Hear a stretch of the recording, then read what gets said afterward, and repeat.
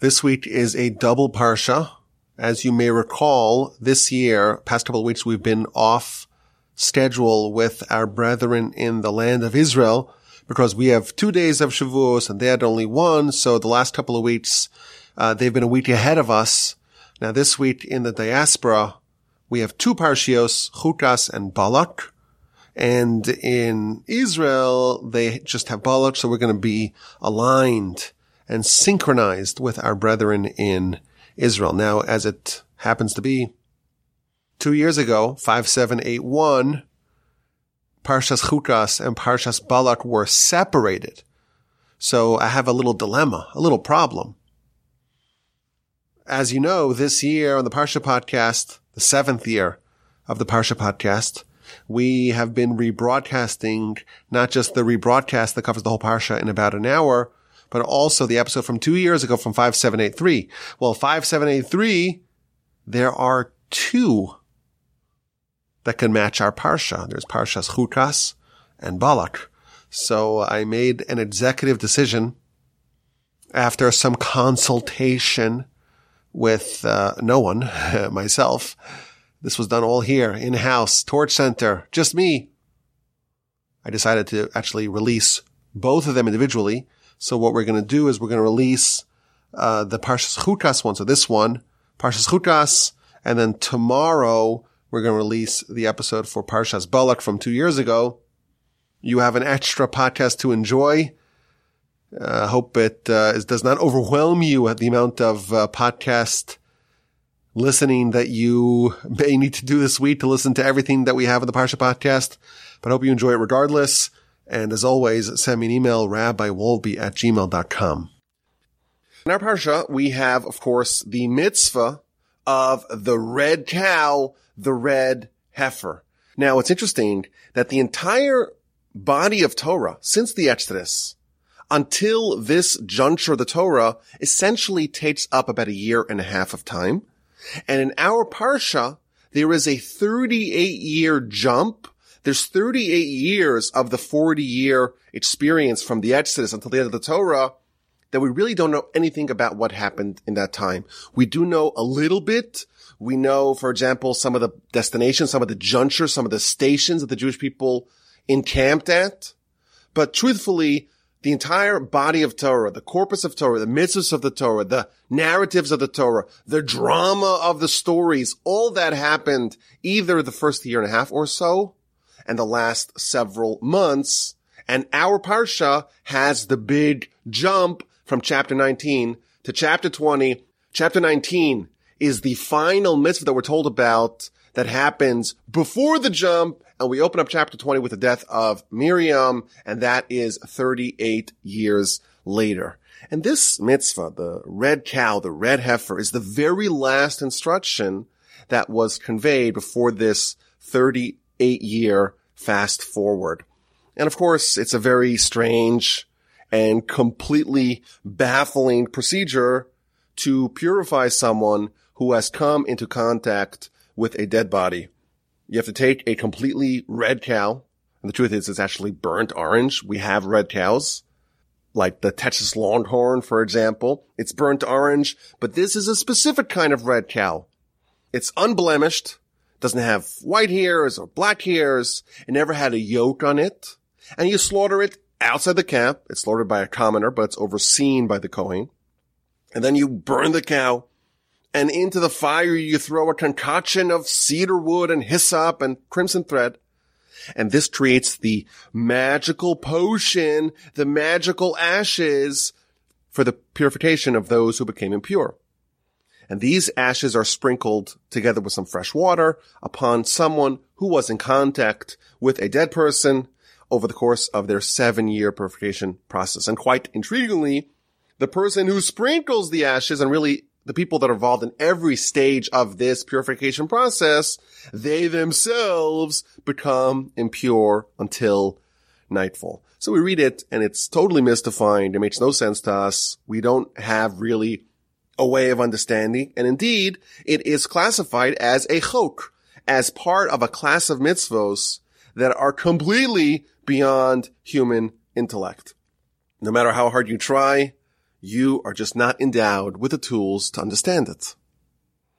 And our sages tell us that there was only one human in history, Moses, who was able to understand it. He was endowed with this knowledge by God. He was gifted this knowledge by God. But even King Solomon, the wisest of all men, he tried. He extended his mind to the furthest place that any human mind has gone. And he too was unable to understand it. And I think this raises some very fundamental questions.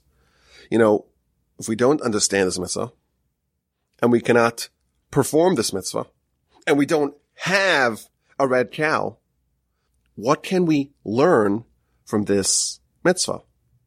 Is there anything for us to discover, to learn, to glean insight from this very strange mitzvah, the mitzvah of the red cow? Now, in previous years on the Parsha podcast, we have shared some ideas. And today, I want to share a very powerful idea based upon an incredible midrash at the beginning of our Parsha. This midrash is oriented around this incomprehensible chok, this notion that there are things that do not make sense to us, and they're the product, the handiwork of God. And what we will discover is that although the mechanism of the red cow is a total mystery to us, we don't understand why it works. It's part of an observable phenomenon that exists in the red cow and elsewhere too. Meaning that although we don't understand why the red cow works, the fact that it does work and the fact that we see examples of the same kind of transformation in other areas could be very valuable information for us. So let's open up the Midrash. The Midrash begins by quoting a verse in Job in Scripture. And the verse says, this is Job 14:4, Mi yitain tahar mitameh. Who can extract purity from impurity? Is it not God? Who is able to do this, to extract purity from impurity? That's only God. And he gives some examples. Abraham, the most pure of all men, came from Terach, the most impure of all men. And Chizkiah came from Achaz. And Josiah, king of Judah, came from Ammon. And Mordechai from Shimi. And the Israelites from their idolatrous antecedents. And Olam Haba, the supreme idyllic world to come, the spiritual world to come, from this world. Who did this, says the Midrash? Who commanded this? Who decreed this? Is it not the one and only God? There's something that's so inexplicable to us. To extract holiness out of impurity, that's only the handiwork of God. Again, how it works, we can't understand. But to discover that such a phenomenon exists is a major discovery that can be quite transformational in our lives. And again, the Midrash finds this verse in Job to be the best explanation of the mystery of the red cow. How can purification come from this red cow? How can a person be cleansed from their impurity with a red cow? Now, we also know that red is associated with Esav, Jacob's twin brother. It's associated with judgment. Kabbalistically, the cow is associated with judgment. It has no yoke. There's a certain refusal to submit to the higher authority of God. This is not the kind of animal that we would think will be the one to provide purification and cleansing. This is an animal that we would think is quite impure. Yet, who extracts purity from impurity? That's the handiwork of God. From this red comes purification. And again, the verse in Job spells it out. Who will extract purity from impurity? It's only the one God. This is something that only God can do. It doesn't make sense to us. And it gives us some examples. The great patriarch Abraham came from Terach. Terach, his father, was one of the worst humans in history. He was a purveyor of idolatry. He was a wholesaler of idols. And when Abraham, his son, rejected idolatry, Terach, his father, tried to have his own son, Abraham, burned alive in a furnace because he rejected idolatry. This is a barbaric beast we're talking about here. And who comes from Terach? Abraham, the pillar of the world, the most transformative person in human history, the person who changed the tide of civilization, the person who brought God into this world, the person who ended the era of darkness in the world.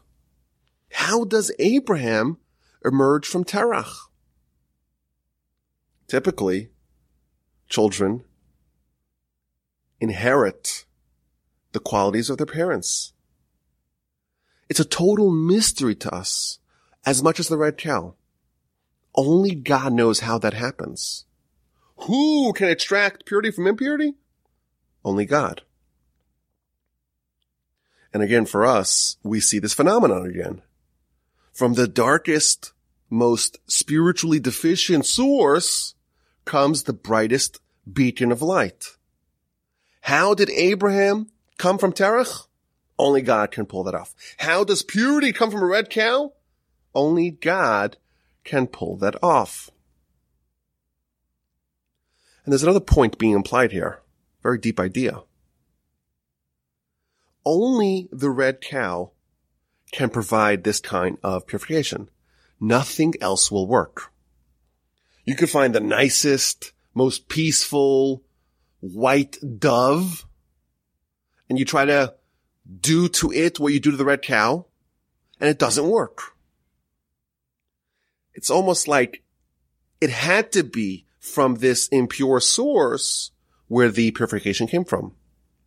Similarly, we could surmise that Abraham could not have emerged from a regular, nice Jewish family, gone to Jewish summer camps, and given a good, robust Jewish education.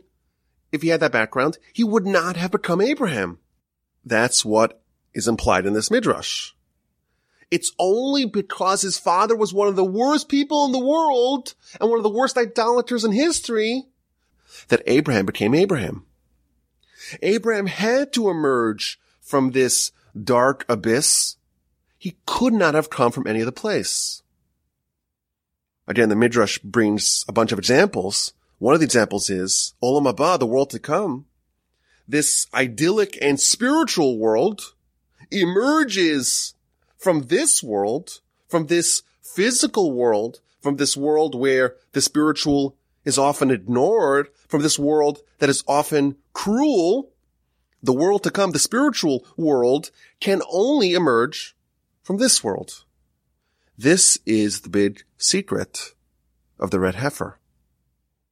The luscious tree with its luscious fruits cannot grow before the inedible seed is put into the inedible soil, and it rots, and it decomposes, and you have this decomposing mush in the ground, and only from that inglorious place can a tree emerge from. Does this make sense to us? Absolutely not. For us, it's a chok. Only God can pull these wonderful things out of such problematic origins. Now, I think if you look all over our Parsha, you find this theme everywhere. So we have this red cow, and from it comes purification. And then we have the death of Miriam, and from that, Rashi tells us, we get atonement. From a very dark place, a very sad place, a very unfortunate place, comes something very good. And then Moshe hits a rock, and it's a flinty stone, it's very dry, and what comes out of that? Water for the entire nation. And then there's snakes attacking people, And the way to solve it is to make a copper snake, and from the snake comes healing. So it's safe to say that this idea is a major theme of our Parsha. But in truth, it appears in many places in Jewish literature and Jewish philosophy. So for example, there's a very interesting Talmud in the book of Sanhedrin, page 96b, and found elsewhere in the Talmud. It tells us that there were a bunch of villains of Jewish history who either themselves or their descendants actually became converts and became Jews and became close allies of our people. So it begins with Nebuzaradan. Nebuzaradan was the Babylonian general who destroyed Judah and Jerusalem. And the Talmud tells us that he butchered hundreds of thousands of innocent people when the temple was destroyed. The first temple, that is. This is a monster. And yet the Talmud tells us that he became a genuine and sincere convert. Out of such inauspicious beginnings comes a Jew. And then it tells us about Sisera. Who was Sisera? Another monstrous, murderous villain of Jewish history. See the book of Judges. And it tells us, Mibnei banav shel Sisera lamdu Torah b'Yerushalayim. The descendants of Sisera taught Torah in Jerusalem. Who are these descendants? So the commentaries tell us that this descendant being referenced is none other than the great Rabbi Akiva. Rabbi Akiva is the one who's chiefly responsible for the oral Torah that we have today. His students wrote the foundational works of the oral Torah. Could you imagine? The great Titan, Rabbi Akiva, so instrumental for Jewish continuity, for Jewish Torah. And where does he come from? Where is his pedigree from? It comes from Sisera, a very evil villain of our history. And then there's Sancheriv. Sancheriv is the one who destroyed the northern kingdom of Israel and sent the 10 lost tribes packing and tried to conquer Judah as well. Well, what happened to his descendants? The descendants of Sancheriv, tells us the Talmud, they taught Torah publicly. And that's a reference to Shmaya and Avtalion, the teachers of Hillel and Shammai, the leaders of the Jewish people during the Second Temple era. And then Haman, of course, one of the worst villains of them all, the representative of Amalek, the one who tried to steam and destroy the entire Jewish people. Of course, we know his story from Purim. The descendants of Haman, they studied Torah in Bnei Brak. And then it tells us that there was one person who the Almighty really wanted to have their descendants come under the wings of the Shekhinah. And that's Nebuchadnezzar. Nebuchadnezzar, of course, was the emperor, the king of Babylon who destroyed the first temple. So the Almighty wanted to follow the same process and, so to speak, seduce or persuade his descendants to also become Jews and also study Torah.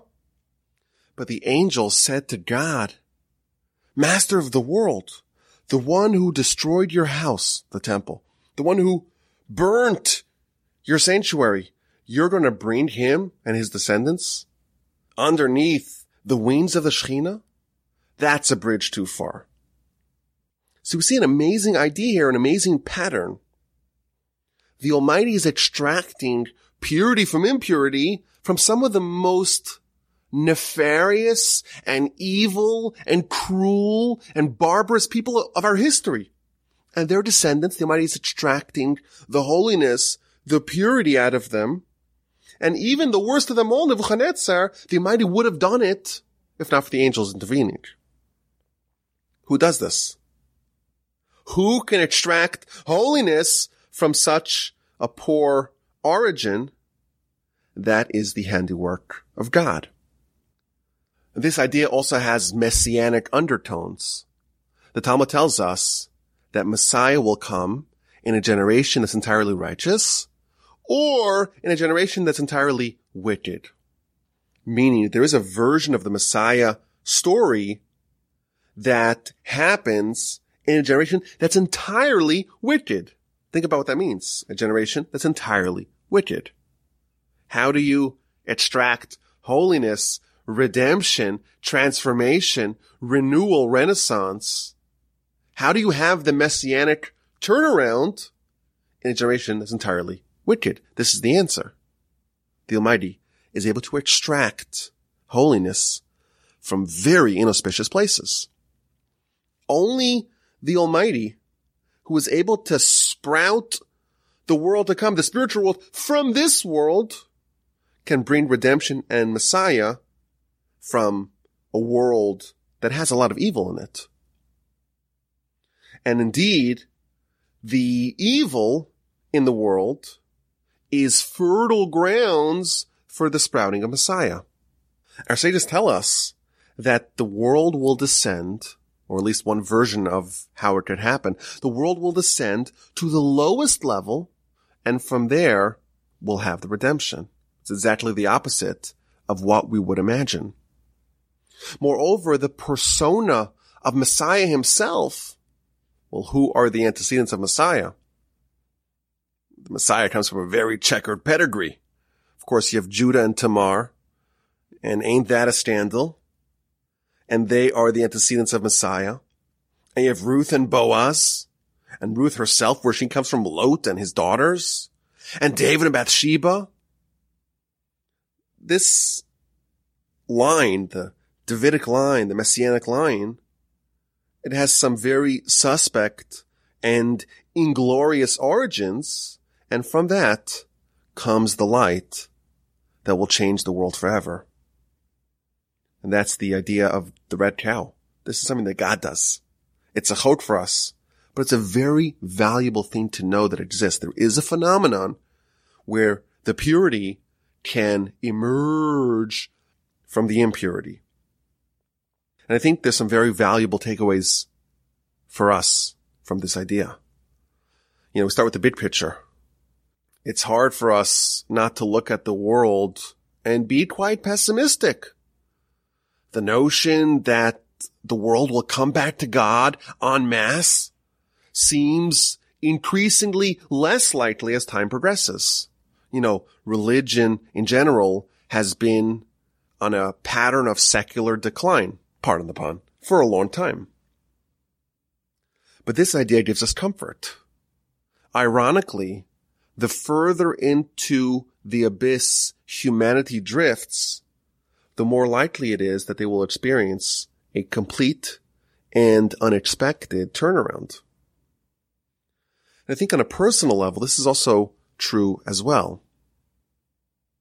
There is this phenomenon that makes no sense to us, but it's featured everywhere we see. And I only brought some examples. There's many other examples that are found in Jewish literature and philosophy.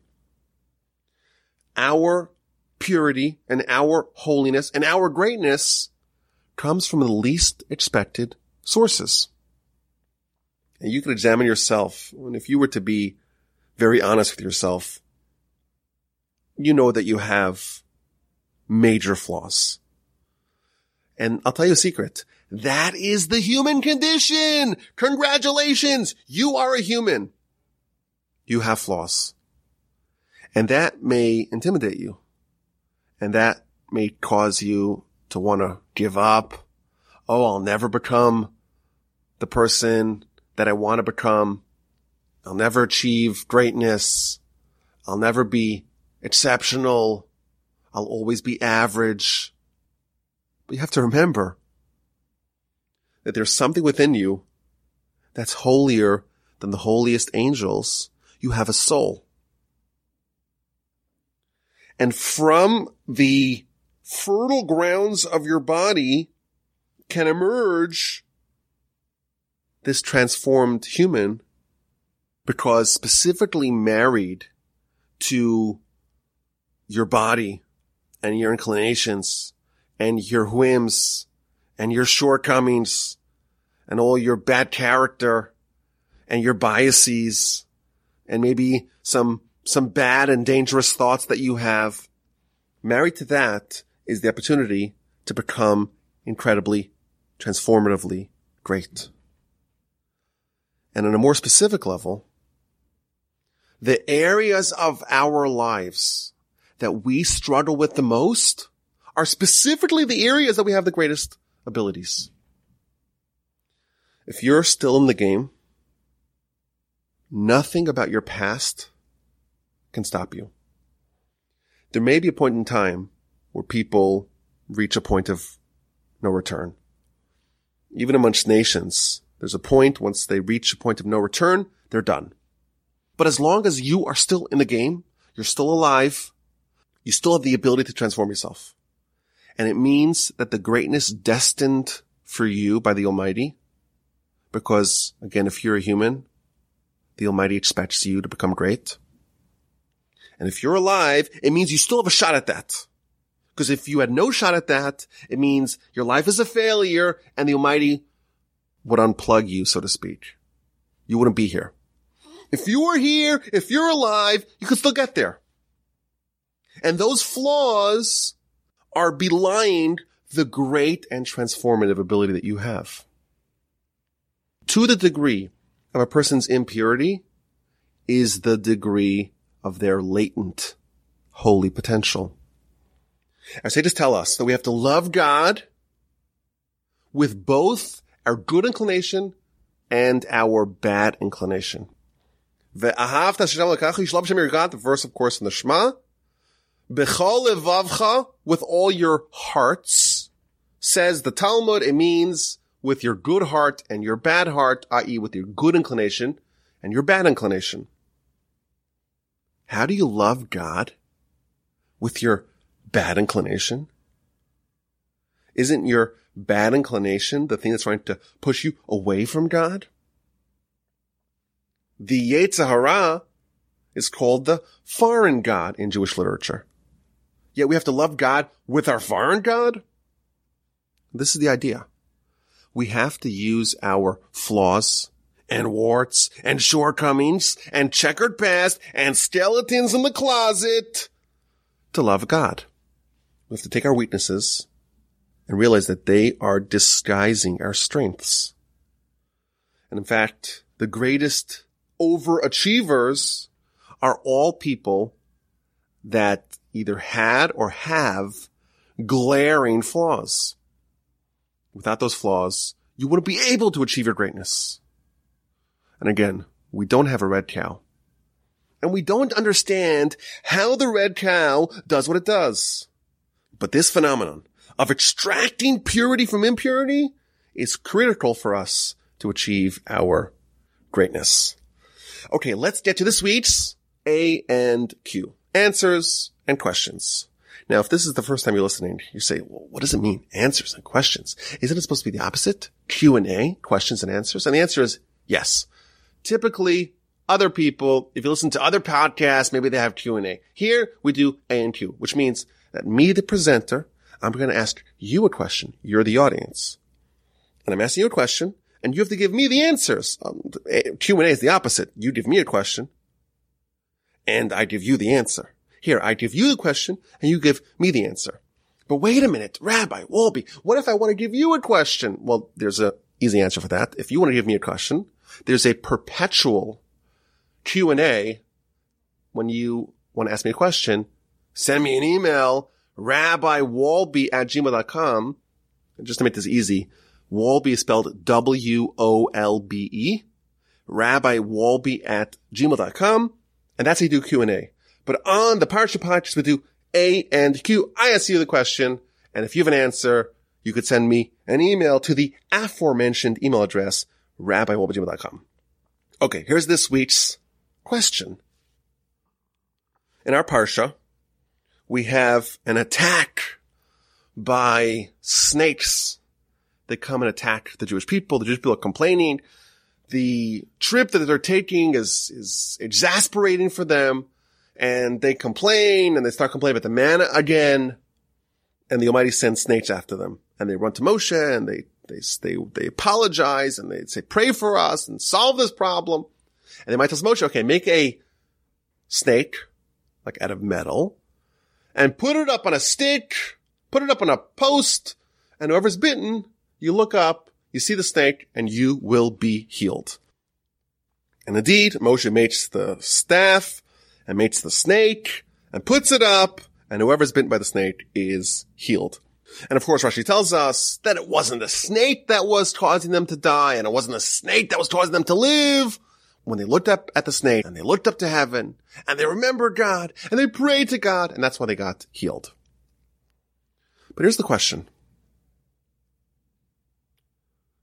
If we have a problem, there's an epidemic of snakes coming to attack the people. And the people are regretful about what they did. They're repenting. And they might tell Moshe, okay, I want to solve the problem for them.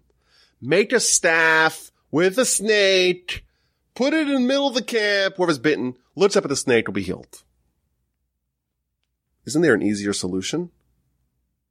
Why doesn't the Almighty, instead of having this solution of the metal snake, why doesn't he just eliminate the attackers, eliminate the serpents, eliminate the snakes?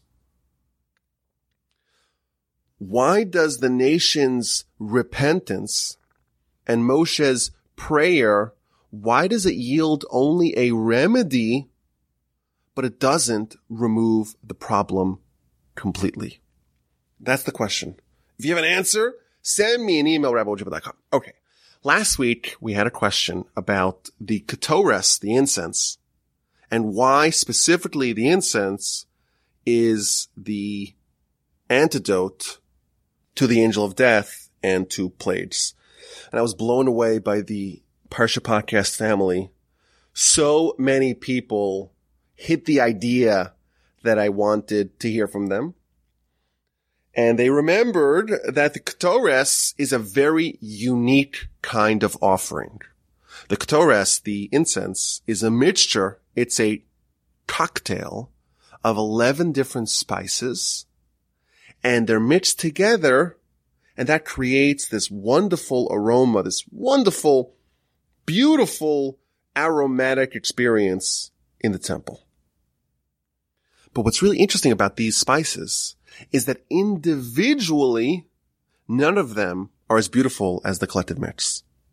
Moreover, you have one spice that we're told about, the chelbana, which on its own was awful. It was rancid. It smelled just absolutely terrible.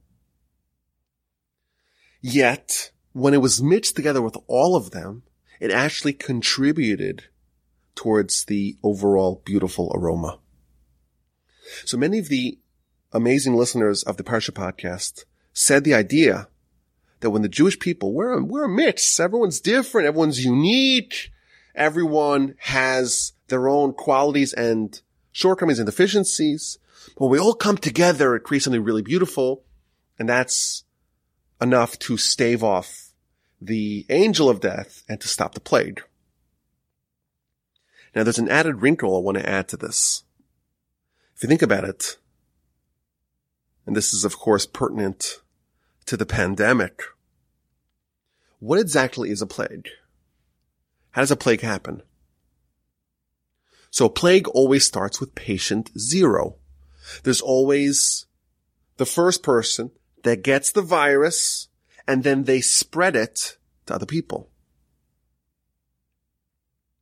So if you think about it, the ketores, the incense, is the exact inverse of the plague.